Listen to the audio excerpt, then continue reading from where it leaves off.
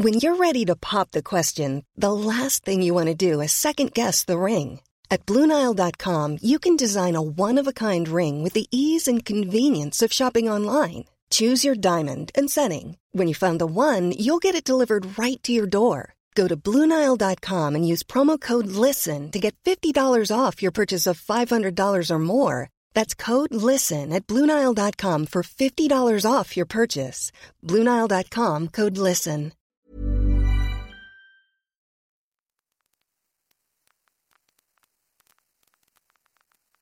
Hey, welcome to My First Time, a mostly sexy sex podcast from Broadly. My name is Zing Singh.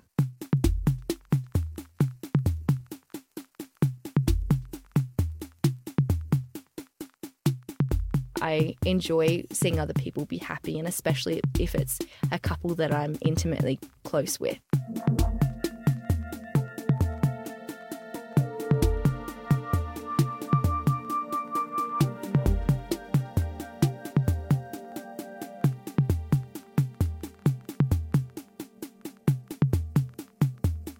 Today on My First Time, how rare is a unicorn? Like, really?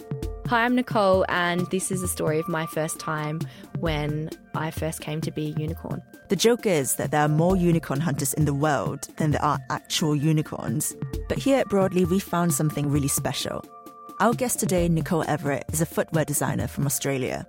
She also happens to be a unicorn. No, she's not a four-legged mythological creature. She came to London looking for adventure. This is her story.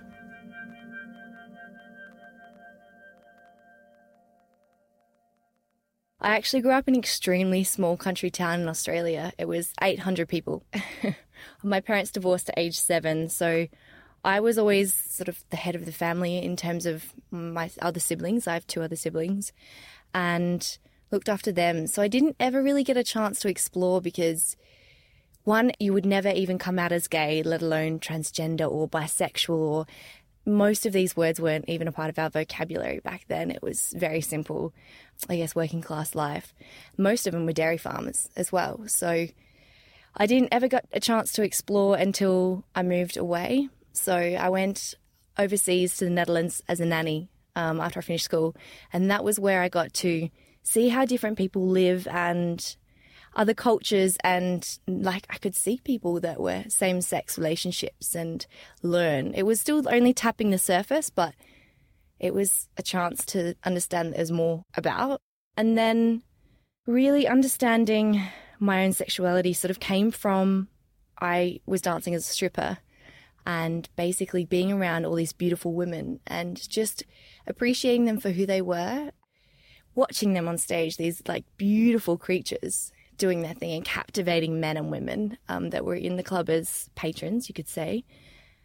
I became quite close actually with another girl, and we were doing double dances together, essentially like a lesbian show. And so she actually came to me. She said, "How do you feel about joining my partner and I in a threesome?" And I thought, wow, okay, yeah, why not? Our guest Nicole didn't get into threesomes because she wanted to find love in a relationship. For her, it was about having fun and experimenting. So one night, actually, we'd had a really good night at work. And she's like, should we go back to his place tonight? And so obviously it was her partner. They weren't in a relationship. They were obviously more like friends with benefits. It was my first experience being in that sexual environment with 2 people. And it was beautiful the way that it just evolved. It didn't need much thinking. It was just like a natural instinct took over. And we understood almost what we wanted in that space. That was the first time that I was ever fully sexual with another woman. And even that was a beautiful sort of awakening of what could be in the future. And we had actually 2 threesomes, and both were just beautiful. And as they both evolved, we got to know each other more in that space. And it was a lot of fun. It was so much fun. It stayed that way for quite a long time, just being a sexual fantasy and a bit of fun. Not really, the thoughts didn't come about where I wanted to delve into a relationship with 2 other people. We've spoken about threesomes before on the podcast. We've even spoken to Nicole's female partner before on the final episode of season 1. But our guest Nicole's place as a unicorn is a little bit different. She's the 3rd person in the relationship. There's Kathy, Thomas, and Nicole. So originally it was Thomas and I. I was Thomas's girlfriend in the beginning. But as time developed on, I started spending time with Thomas and Kathy at their house. And it really became, I don't even know how to explain it without it sounding corny, but it was like this love triangle that just opened where I felt comfortable in the space of both of them. And I guess I fell in love with the three of us as one. Rather than me just being Thomas's girlfriend, I am their girlfriend. Hence, they're the married couple. And being in that throuple made me feel so secure. Essentially, they were my family, my rocks. Everything that happened, I'd go directly to them. And we created, obviously, a WhatsApp group called 3 Time. And we say that 2 Time is Thomas and I, or myself and Kathy, or those two. And 3 Time is the 3 of us. So we say, Thomas and Nicole need 2 Time. And on the weekend, it's always 3 Time. So being in this 3 Time space allowed us to openly be almost connected as 3 people in one situation. And sexually and romantically, that evolved in that space as well. And I was never jealous because I came in as the third person. I knew that they had such a solid grounding of marriage that I could never break, and I would never want to do that. Coming in with that frame of mind, it does help the situation where Kathy or Thomas both don't feel threatened by me at all. We have an understanding that that's what's so, and now we are the 3 of us. People often have mentioned the term unicorn, and because moving into the space with 2 other people as a couple is new for me, I've had to obviously educate myself on the terms and the meanings. Essentially, what I've found a unicorn is a third person joining an existing couple, which is often called a dyad. And I still am learning the terms and the terminologies of it. But people can see unicorns as almost like this mythical creature in life, but also a mythical creature within the polyamory community and in, I guess, ethical non-monogamous relationships. From my understanding, it was a third person, usually female, that came into an existing couple and would be there to be their almost their play date. They would catch up with that unicorn for dinners and dates, but it would really merely just be a conversation around sex and what was happening. And I found that doing research, a lot of people found that the dyad would often be very closed off to the unicorn, which doesn't really refer to what I have understood as a unicorn. My terminology is that I am the third person in this relationship, and I do identify us as merely a throuple, where each party has equal terms, and it comes from a consensual space of communication and openness that we are comfortable in. And so I guess when people still call me the unicorn, I take it as what I understand it to be, and that is the third person in a relationship that was already existing, but our relationship is merely open. It's changing constantly, it's quite malleable, and as people do change with time, I feel so does our relationship. I have had this experience where being the so-called unicorn and coming in as a third party and not having the experience or the time of relationship that they've had. And it's only really in the sexual encounters that I've seen this. They know each other so well, and so you can't ever live up to that experience with them. You have to live your new experience as a third party, and you can feel a little bit shut out. However, I almost like being in that situation because I can take a step back and watch this beautiful couple be how they are in each other's presence.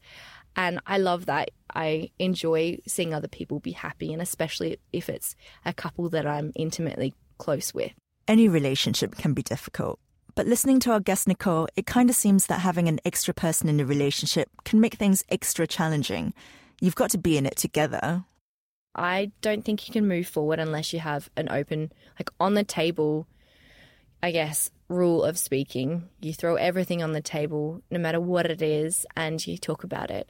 Because the moment that you hide something or that you keep something in and you figure out afterwards that it wasn't the best thing to do because it just bogs down deeper and deeper. So early on when I was first seeing Thomas as boyfriend, I didn't know him that well. And so basically after he'd leave my house, I'd get on the phone to Kathy and ask her questions about him.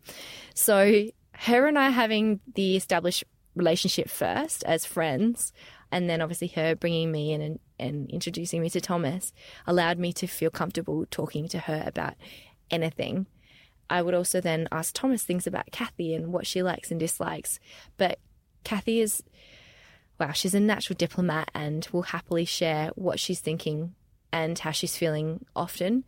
And I feel without having to talk about it, we can relate very instinctively with each other. But communication is definitely something you always have to go back to, especially because we are open. If, say, I fancy someone else, or I was out on a night out and I kissed somebody, I'd tell them. And if I fancied someone to the level that I'd like to go on a date and further that, I guess, relationship with that person, it would always go down to having the open conversation first, where I share that with them, they take it into consideration, and then they share what they're thinking as well. It does take quite a lot of work to get to a space where you're all open about sharing and open to being at each other's spaces in public.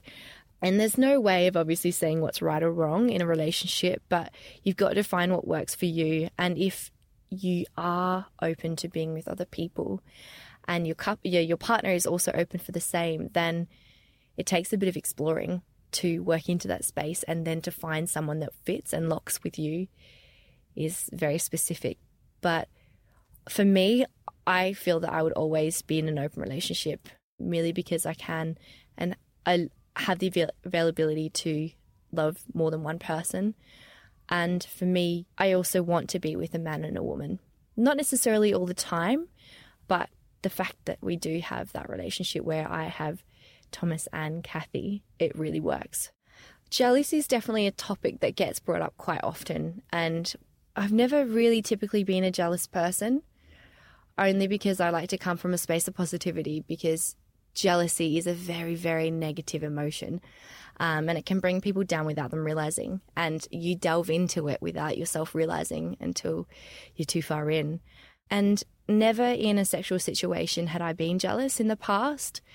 Going into this relationship, because it was my first, you could say, throuple relationship, there were elements that I had to take a step back, because there was feelings of, oh, this is so new, I don't know what this is. I don't know what this emotion is, whether it is jealousy or whether it is something completely different. And I would never feel jealous between Thomas and Kathy or either of them. I knew what obviously the relationship was. It was so long-standing. But because we all are open and we all have the availability to see other people, I guess it was when, say, Thomas went out on a date, and prior to that he hadn't mentioned much about this girl or shared about who she is.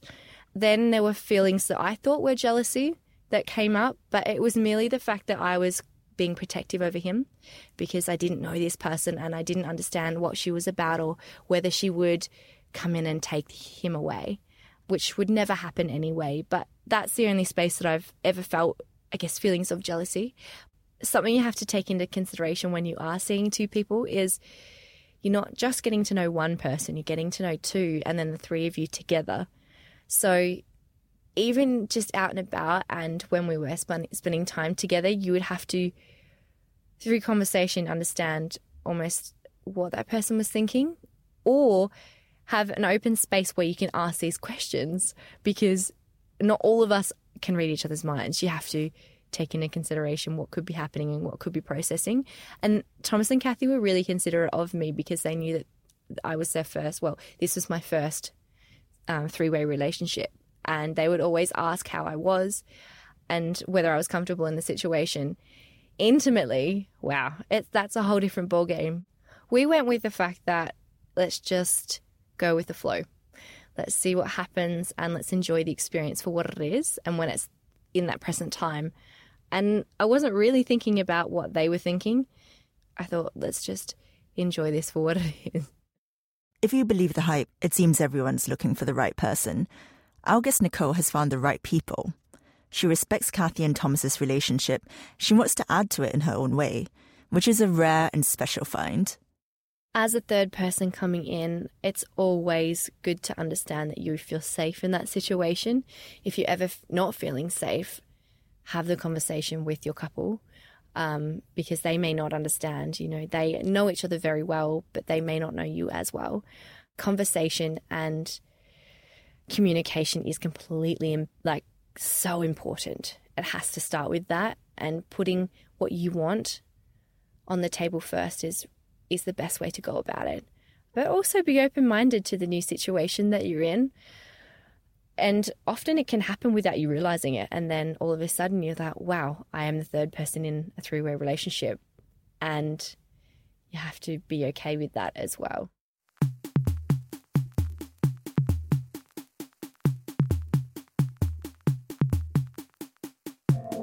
Thanks for listening to My First Time, a mostly sexy sex podcast from Broadly. And thank you very much to Nicole. My name is Zing Singh, and I'm the UK editor of Broadly. This episode was produced by Sam Bonham. If you like what you hear, share the love, rate us and subscribe to the podcast. See you next week.